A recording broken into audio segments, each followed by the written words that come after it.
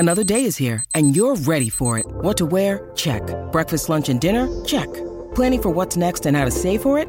That's where Bank of America can help. For your financial to-dos, Bank of America has experts ready to help get you closer to your goals. Get started at one of our local financial centers or 24/7 in our mobile banking app. Find a location near you at bankofamerica.com/talktous.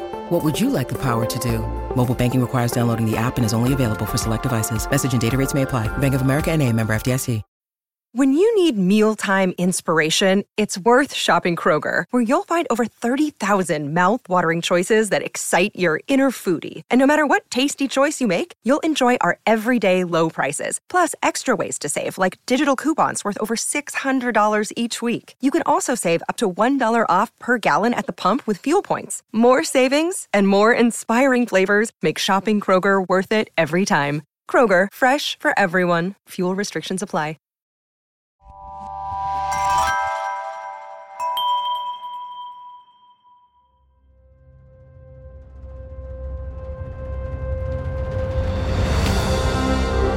I'm Ken Harbaugh, host of Warriors in Their Own Words. In partnership with the Honor Project, we've brought this podcast back at a time when our nation needs these stories more than ever. Warriors in Their Own Words is our attempt to present an unvarnished, unsanitized truth of what we have asked of those who defend this nation. Thank you for listening, and by doing so, honoring those who have served.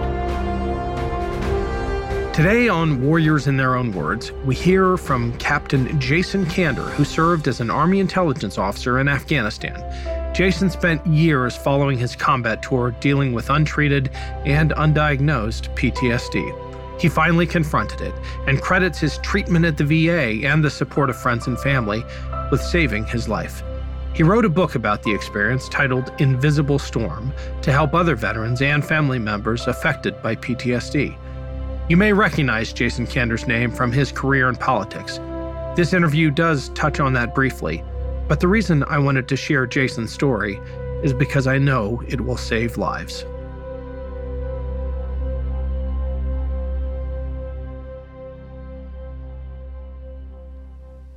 My name is Jason Kander. I'm a former captain in the United States Army. I was an Army intelligence officer for most of my time, but I finished my last few years as a platoon trainer in officer candidate school.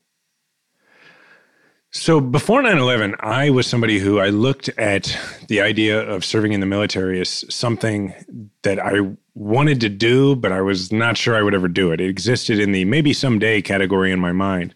And I've been thinking about this more lately because, with the book coming out, a lot more people have been asking me questions about, yeah, but really why? Why would you do it? And because, a lot of people are trying to get at, like, what made you come up wanting to serve? I mean, because, I come from a background that wasn't as predisposed to it, right? Like my grandpa and great uncle and great grandpa were in the Army, but like whose weren't? Everybody's were. It was World War II and World War I. I went to a good college. I went to a good law school, and I was kind of on this path. But I think part of it was honestly, like, I grew up in the 80s and early 90s. And like, man, some of the best movies were like Top Gun and Iron Eagle and all this kind of stuff. And I remember when I was a kid, like, I washed out at like Weeblo in Cub Scouts. Like I didn't make it very far. But I remember for the brief period that I wore that blue uniform, I remember I would stand in the mirror and salute. Like, so there was something in me from the beginning that lent me toward it.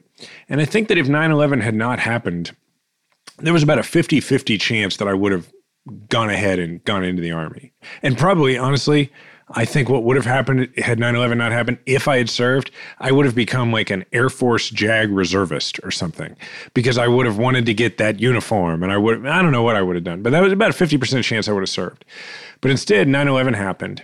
And I was in D.C. when it happened. And I remember standing in line to give blood down by the Capitol. Remember, we didn't have Twitter. We didn't have that stuff. So we didn't know what was going on. And my roommates and I stood out there for quite a while in line. And then a woman who I think was a nurse who was taking blood came out and said, "Hey, we can't take any more blood today. Hope you find another way to help." And right then it just kind of clicked. I was like, I'm joining the military. And for me, it was a simple choice. It was like, Okay, my grandfather and my great uncle and my great grandfather, like they weren't military guys. They didn't have military careers, but their country went to war and they were in their early 20s.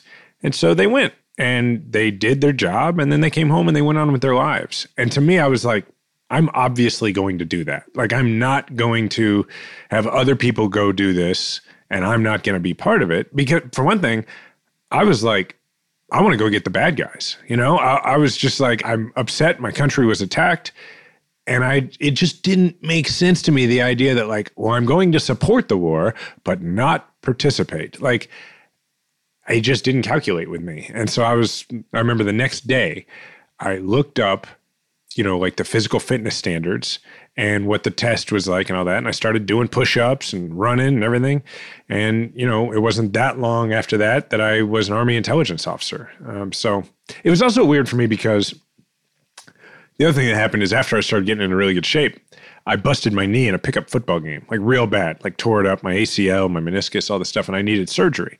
So I had to get surgery and physical therapy. So I'm on crutches, and I'm at this East Coast college where all the professors came from the Vietnam era, and they're looking at me going, dude, you are doing it wrong. Like, you're enlisting, like you got your ticket out of, if there's ever a draft, you don't have to go. Like, nobody expects you to go. Your knee is all messed up. I was having to get a waiver from the Army to get in at all. And then a lot of my fellow students who were mostly from the East Coast were going like, why would you do that? Because where they were from, you joined the Army if you didn't have any other options. And where I was from, like, there were guys from my high school baseball team who joined the Army before 9/11 because it was just as good of an option as college to where I'm from.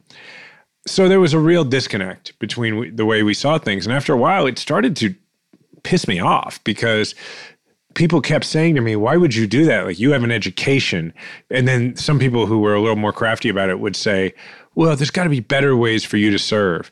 And that always just seemed so arrogant and privileged to me because I was like, who the hell am I who has had this great life because, you know, America's been really good to my family, to be like, no, that's for other people. But I'm for the war. You know, I'm for the war in Afghanistan. But other people should do it, not me. It just didn't calculate to me. So I went over there to fill a spot in a unit, which means instead of going over with a whole unit, I went over, first just me. I literally got on a plane at Kansas City International Airport, flew to Baltimore, and then got on another plane with a bunch of folks who were going over and flew over. But first I get on this plane in Kansas City to fly to Baltimore. And everybody else is like just going to Baltimore. And I'm going to war. And I remember thinking how strange that was. But then I get on what they called the rotator to fly.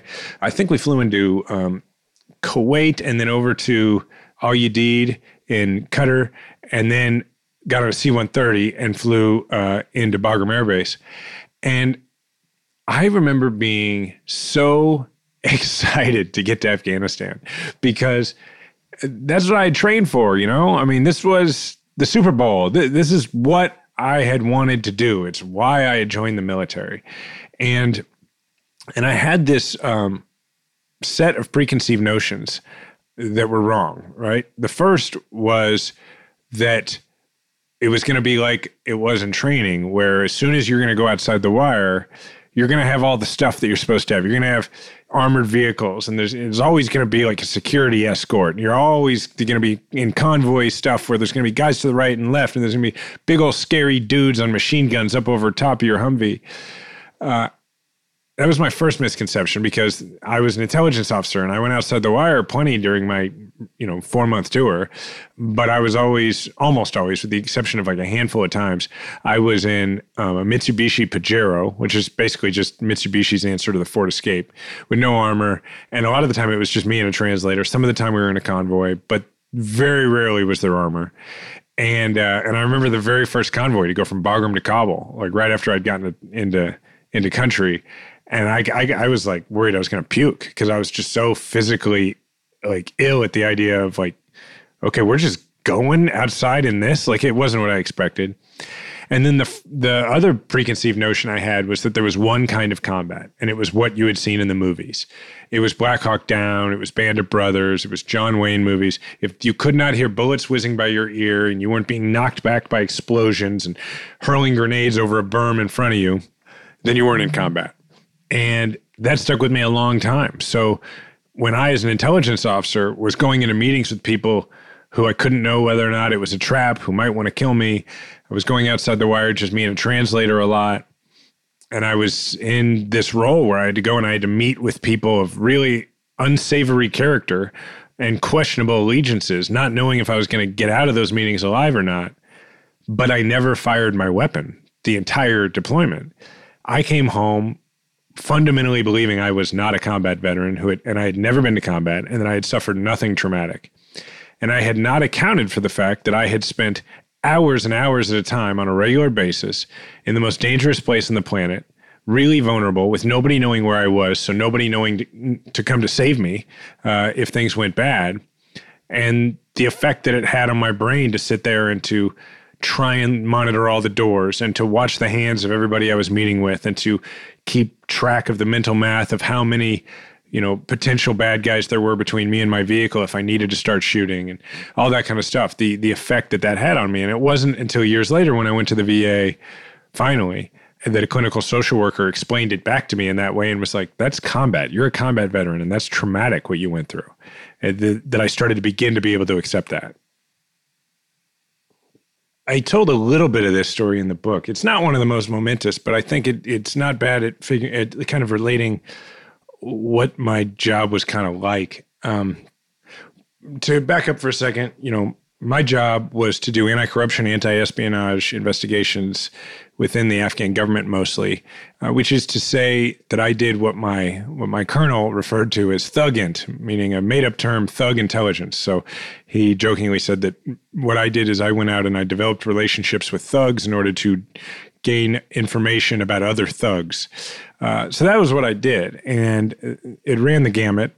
And I remember this one time going to a government building in Kabul to meet with these guys who were in the role of fighting narco trafficking.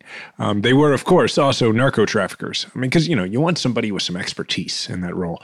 But, that's just how it was in Afghanistan, right? They were fighting narco trafficking, but they were also, cleaning out the competition for their work. But they were competent, and so they were valuable, and so the U.S. needed to work with them. And we generally tried, my translator and I, Salam, we generally tried not to go too many places after dark. It just got a little hairy, we didn't have night vision goggles. And in general, like if you're going to meetings with people who might want to kill you, you'd rather do it during the day, right? Particularly when you have to kind of keep an eye on your surroundings. It's a little easier to do that when you can see. And so this was a government building that, by my recollection, had several floors. I don't remember exactly how many, but it was like more than 3, right? Each floor had what seemed like it probably had at least 10 offices in it. Now, it was also mostly just completely gutted. And most of these, it clearly, like, during the war, it had been all torn up, like during, the fight with the Taliban initially, or when the Taliban came in. So there were, when we came in, there was a guy who was supposed to be a gate guard in the little parking lot, and he wasn't there because it was late enough. And it was like, all right, that's not the best. And we came in, and I remember as we went in to go see these 2 fellows we were going to meet with, I remember walking in the front door, which wasn't a door. It was just a big hole because there was no door there anymore. And I remember looking in the elevator shaft and seeing a huge pile of dirt that made no sense and a shovel sticking out of it. And I remember thinking, like, who is just in here piling dirt into this elevator shaft that no longer works?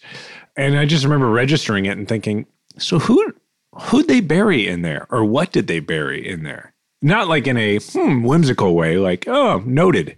And so we go in and we go up the stairs, a couple of floors, I think. And randomly, out of all these completely gutted offices, there's one office right in the middle of this one floor that is just like, it's palatial and it is just beautiful. It's got all these nice rugs. It's got, pictures hung on the walls. I mean, it looks like it doesn't belong in this gutted building. And it's the office where these 2 fellas do their government job out of. It's also the office where they presumably run a narco trafficking operation out of. And we sit down, and there's these big double doors behind us. And and this seemed to always happen in these meetings. Nobody ever seems to set you up when you're in the job I was in, where they want you to sit where you can face the door. It always seemed like my back was to some door, or there'd be multiple doors, multiple entrances into an office. So I'm having to figure out like where to sit. And the best way to describe it is it's like there's this crackle right behind your head. Like you're aware of those doors and you've got to concentrate on your job. And your job is to get the best information out of these people that you're talking to that you can. And doing that means you've got to exude a very trusting vibe. You've got to be very personal or very personable. It's not unlike a political meeting in that way. You've really got to win people over. You got to be charming. And the best way to do that, I quickly learned, and I actually later applied this in politics, is just to ask about them, is just to be deeply interested in them. Everybody, whether they're through the textured glass of language translation or they're your neighbor, they just like talking about themselves. That's what makes people like you. So, I just start with a lot of questions about them. And the whole time I'm aware of these doors behind me, and I'm aware that we're in this giant building that there's no way for me to account for how many other people are in the building. I didn't get to clear every floor, right? And I got these doors behind me, and these guys, they're just so shady. And the other thing I remember that was kind of funny is they were in Western suits. They looked really nice, which is when you're in Afghanistan, one of the ways you can tell that somebody's really moved a lot of poppy is if they're in really nice clothes and they have really nice teeth. And these guys did. And they're in these really nice Western suits, and they're also shoveling wood into a wood-burning furnace. That's why the room is still warm. This was December. And that's just kind of a funny juxtaposition, I always thought, when people were dressed really nice, but clearly living in what we would consider very primitive conditions. And I don't even remember in that one, because I did so many of these, I don't really remember the subject of the conversation or where it went. But I remember feeling like, wow, if this is a setup, I got no chance. In order to demonstrate this pantomime of trust, I have to turn my back to these doors. If somebody comes in behind me, I'm not going to hear it. There's no way. And this building is so big, no one's going to hear us. And I remember sitting there and thinking, and I talked about this a little in the book when I briefly talked about this as an example. I remember just kind of wandering through this thought process of so if they never find you, how do they handle telling your family? And then just kind of really matter-of-factly playing out in my mind, so I guess they would tell Diana, probably somebody would go to the house. And I was like, all right. And so then how will Diana handle it? I was like, okay, I guess will she call my parents or will she drive over? And I was like, I guess my dad will probably stay really strong for everybody. That's kind of what he does. So I just, it was kind of wild, to just sit there and just real matter-of-factly figure out, how is this going to go down? So that's kind of what the job was like. And so it's not like I was doing that every day, but I was doing that.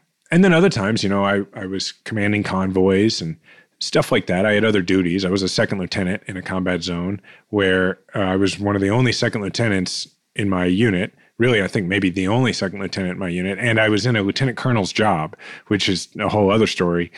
And so I had situations where I had a whole lot of responsibility, way more than your average butter bar was going to have. But then in other ways, I was the only butter bar. So it was hey, you want to command this convoy? You want, stuff like that. So, every day was a little different.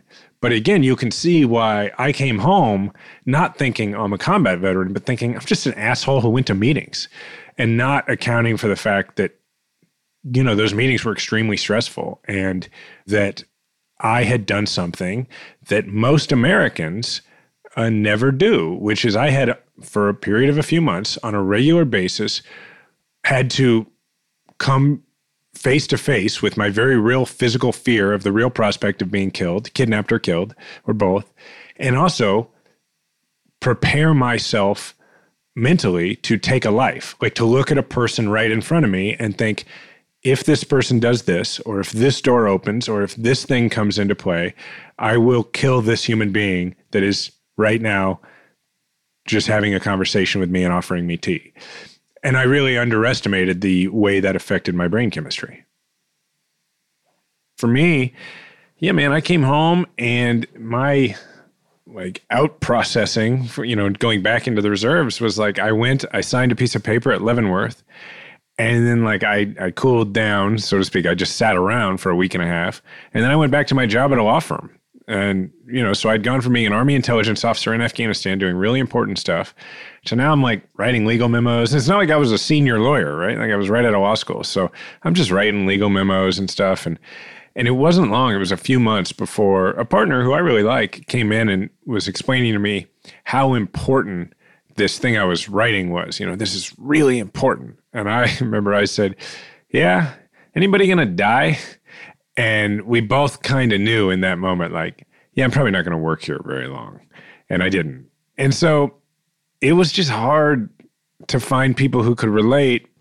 And then I got into politics and I found little flashes of, that we're all in this together and going for a cause. And like you probably experienced this, that feeling in a campaign of like, hey, I'm kind of with my team again. I got a team together. And so that it sometimes felt good. It never felt the same as the military, but I got little pieces of that. And then my best times were when I was, drill weekends or active duty periods. Those were great. And then I got out of the military altogether and then campaigning wasn't really doing it anymore. And it just, it became more and more isolating. And then after a while, I was in this position where I supposedly had all these friends, right? I mean, I'd become famous and I went places and people knew me, but I felt very alone. And it had been so long that I had forgotten that I didn't used to be like that. I didn't used to have night terrors every night. I didn't used to have, this feeling that I was in danger all the time. I didn't used to have this like ever-present stress that I could feel in my body. And since I had refused to accept the idea that it was connected to my service, I just started to resign myself to the idea that this is just how I am now, because I'd forgotten what it was like to not be that way.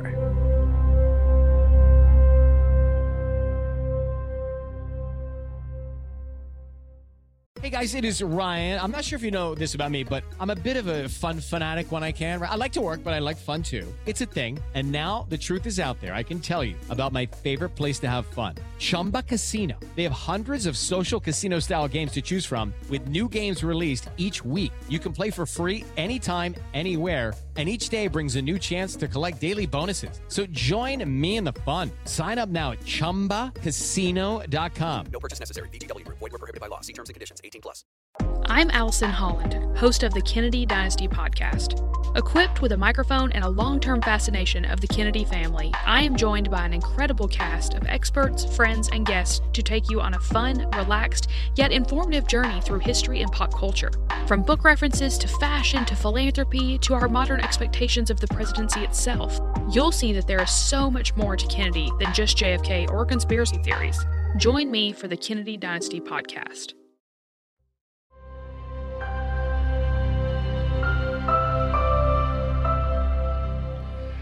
So there's a lot of factors that prompted me to take so long to go get help.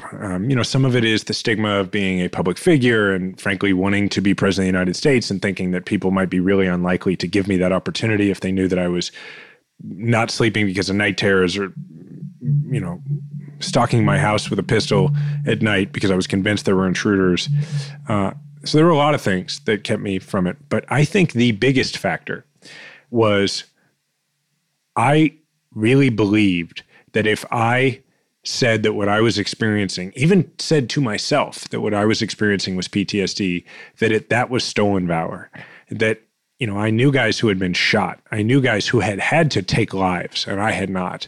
I knew people who had been there for a lot longer than 4 months, which is, to me wasn't anything.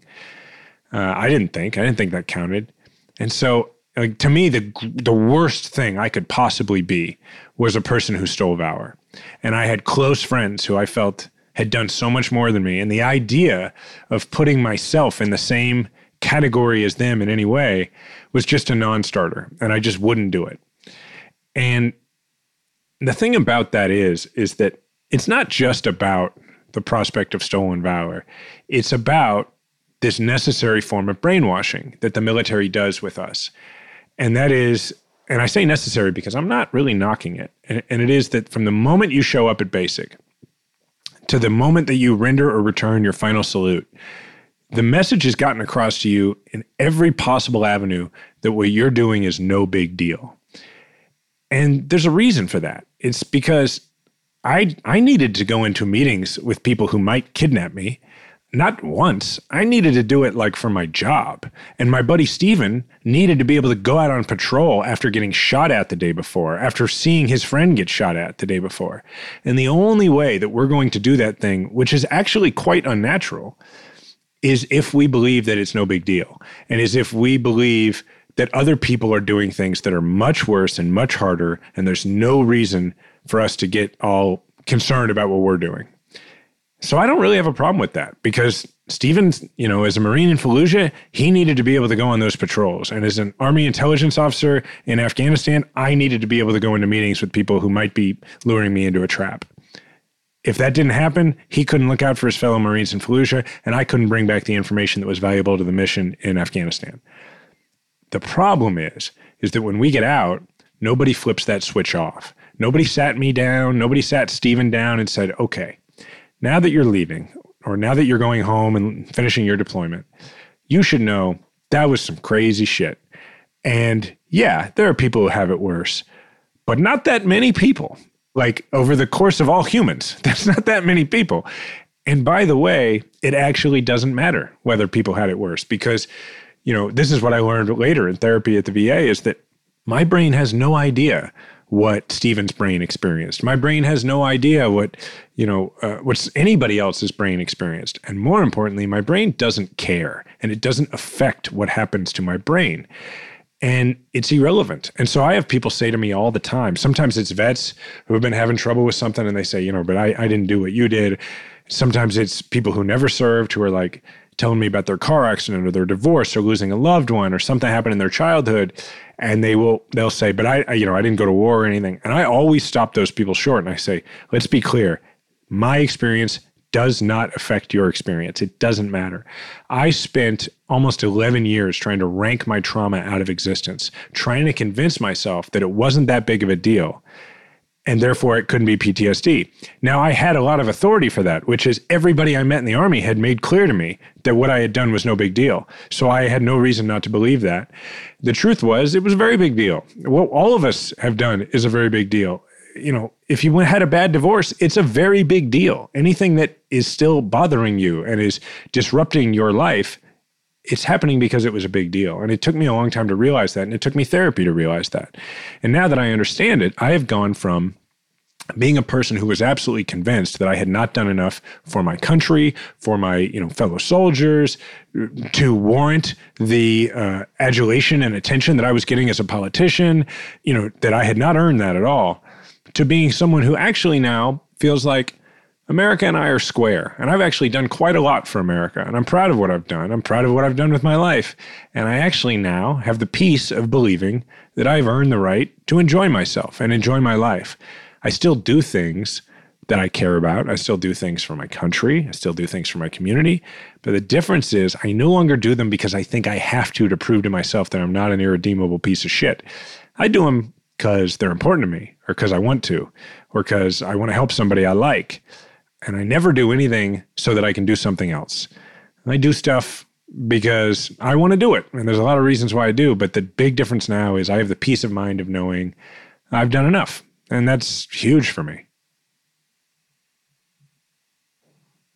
So at the beginning of 2018, as I was chasing this redemption mirage, was preparing to run for president of the United States. And that was going decently well. And I was stringing these endorphin hits together. And as long as I could keep these close endorphin hits together, I could feel like I was still going and I didn't have to spend time with myself in my own mind. And that was allowed me to at least be able to get through the day. And at some point, those endorphin hits, I just built up too much of a tolerance. And it culminated with me giving a major speech in New Hampshire on national television that was pretty much a I'm going to run for president speech. And it was very well received. And it should have been like the endorphin hit of all endorphin hits. And instead of lasting a few days like they usually did, it lasted about 12 hours. And then I felt nothing. And I was like, okay, this is pretty serious. So a few days later, I decided that what I needed to do to chase redemption was I needed to go home to Kansas City, which is where I was living, but I was just never there because I was on airplanes all the time. And I needed to become mayor of my hometown. I thought, if I can make a difference that I can see in my hometown, that's going to make me feel better. The other promise I made to myself was I was going to go to the VA and get help. I wasn't ready to admit to myself that it was PTSD, but I was like, maybe I can go figure this out at the VA. So I start running for mayor. Look, when you go from running for president to running for mayor, you should be the front runner, and I was. It was probably not going to be close. It was going well. But I didn't keep my promise to go to the VA. And that campaign should have been so much fun. I mean, it was like, I'm fifth generation Kansas Cityan, and here I was, the prohibitive front runner. Everybody knew me. It should have been a blast, but it wasn't, because I was just getting worse and worse and worse. And now I was getting worse faster than I had. And that scared me. I was starting to have suicidal thoughts. So here I was, like, basically cruising to the mayorship of my hometown that I love. And I was thinking more and more about ending my life. But there was one day on that campaign that personally was really great for me and really inspiring. And it was the day that I toured a place called Veterans Community Project. Veterans Community Project had been started by a group of combat veterans in Kansas City who had decided that they could do more for their fellow veterans, and that they could treat all veterans. They could help all veterans regardless of their discharge status, regardless of the nature of their service, how long they served, whether they were active duty, none of that chutes and ladders business, that they would just help every veteran, everybody who served in the military. That was their vision. So they first opened an outreach walk-in center that was doing that. And it was serving thousands of vets a year and making a huge difference for a lot of people, saving lives, really making a difference in the suicide epidemic in Kansas City. The next thing they did is what the organization is much better known for now, which is they went after veterans' homelessness by creating a village of tiny houses that sort of mirrored active duty housing with wraparound case management services on site to restart the military to civilian transition back at day one and transition homeless veterans successfully back into being fully contributing members of society, moving out of the village and into permanent housing. They were doing this with an enormous 85% success rate, which nobody had ever done. So I go to tour Veterans Community Project because it's, when you're a politician, you tour nonprofits. It's something you do. And I'd done it a lot. And I'd never been knocked over like I was by Veterans Community Project. It felt like home to me. It was like a forward operating base in Afghanistan and a startup in Silicon Valley had had a baby. And I went home that night and I said to my wife, Diana, I said, I wish I could just quit everything I'm doing and just go work there. But it wasn't a realistic notion. I was, running for mayor. I was a politician. I still wanted to be president. I had just kind of taken a pass on that for a while. And, so it wasn't a realistic notion to me. I went back to campaigning and really not enjoying myself, and things kept getting worse. 6 weeks after that tour is when I find myself on the phone with the Veterans Crisis Line, and then the next day I'm in the suicide hold at the emergency department at the Kansas City VA, and I'm ready to make the announcement the next day, which I was planning to do, that I'm dropping out of public life, I'm going to go to the VA, and I'm going to get help for PTSD, because things had gotten worse pretty quickly after that, in that 6 weeks. But I find out at the VA that I wasn't enrolled, and so getting in was going to take some time, and it might be a few months before I could start weekly therapy.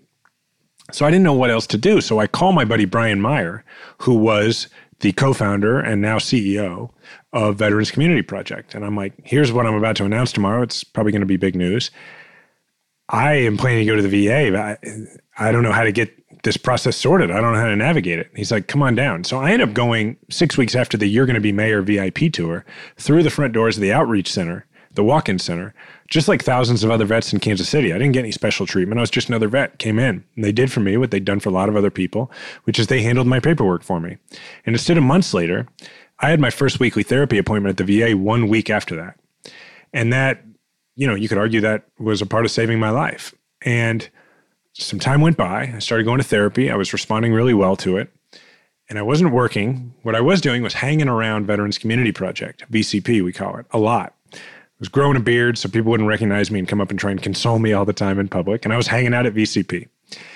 And I was really into the place. I was really inspired by it. And at that moment, there wasn't a lot that was inspiring me. And they had been so successful in Kansas City that a lot of other communities around the country were reaching out to the co-founders and saying, hey, can you come here and can you do in our town what you've done in Kansas City? Can you replicate your model? Now, they had never envisioned doing that. They just wanted to do this thing for their hometown and then kind of move on with their lives. but they couldn't say no to the idea of trying to help veterans elsewhere. And they knew what they had done was really revolutionary and unprecedented. So they were kind of having some false starts, some starts and stops with it. And I was hanging around, and I had created a national organization before. So I started sort of mentoring the co-founders through, how they might be able to create a national presence and start doing this elsewhere. And a few months into that, Brian said to me, he's like, hey man, you seem to be doing really well with therapy. You're not working. You're here a lot. You're giving us this advice. How about instead you just come here and work full time? And I knew right then that's what I wanted to do. So 3 years ago, I became the president of national expansion at Veterans Community Project. And in that time, we have expanded our operations into the Denver area, where we've been serving veterans through outreach programs for about a little over a year. And we're now building a full campus there with a village of tiny houses, community center, the whole deal. And we are building a full campus with outreach and a village and everything in the St. Louis area, where we'll start being able to serve and house veterans there this fall. We have broken ground on a full campus in Sioux Falls, South Dakota. And we have very recently purchased property in Oklahoma City, Oklahoma, and begun fundraising for that project, where we will start construction there in 2023. And then we have some other cities that we're in very serious talks with that I imagine we'll have some announcements about in the relatively near future. It is the best civilian job I've ever had. When I first deployed many years ago, a lot of people asked me, why are you doing this? Why are you volunteering to do this? And I ran out of ways to explain it to people who weren't in the service. And I remember finally settling on a very corny thing that I felt very deeply, which was, if I can do my job well over there, I believe maybe I can help some people come home safely who might not otherwise would have. And like most vets, I never had the feeling that I had really realized that, because you often don't really know if you were able to make that difference. And that was one of the things that caused a lot of survivor's guilt and shame and that sort of thing for me for a long time. And then the first time I ever had any inkling of feeling that I had done that was a few days after I announced to the world that I was going to drop out of public life and go get help at the VA. I had been in a news detox. I didn't want to know what the impact of my story was, because I didn't want to continue to live in my public-facing persona. I wanted to actually focus on trying to get better, and I knew that meant trying to be as present as possible. So I had the people around me not telling me what was going on in the news. So I didn't know that it was the biggest story in the country and that it was an international story. And so 3 or 4 days after I'd made that announcement, I remember I woke up in the morning and my wife was looking at her phone. And I remember she said to me, I'm going to read you something that I just read in an article about you, and don't argue with me. I want to read you this. And I remember kind of bracing myself. And she said, it turns out that in the days since your announcement, calls to the Veterans Crisis Line have tripled.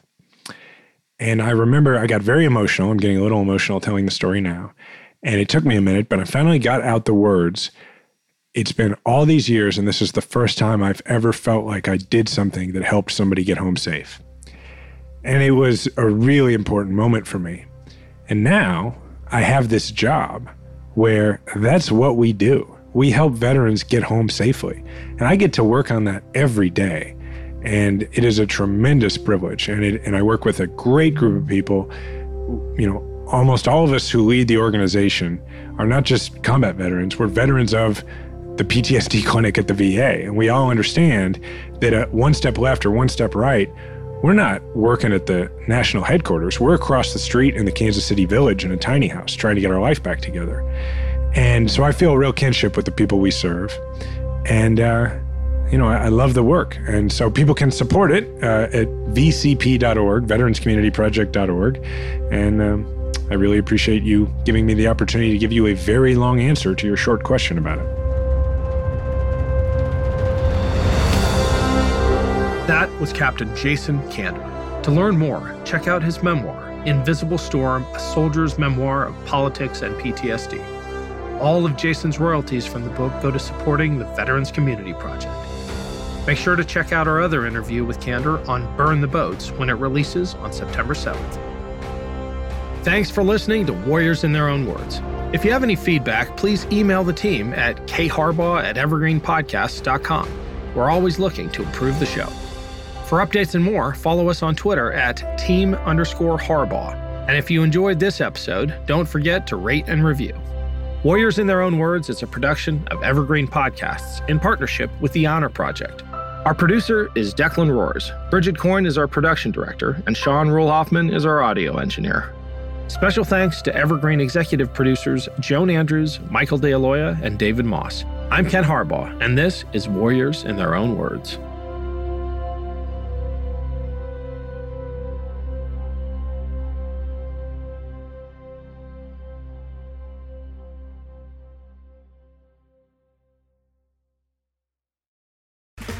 Okay, round two. Name something that's not boring. A laundry? Ooh, a book club. Computer solitaire, huh? Ah, sorry, we were looking for Chumba Casino. That's right, ChumbaCasino.com has over 100 casino-style games. Join today and play for free for your chance to redeem some serious prizes. ChumbaCasino.com. No purchase necessary. Void where prohibited by law. 18 plus terms and conditions apply. See website for details.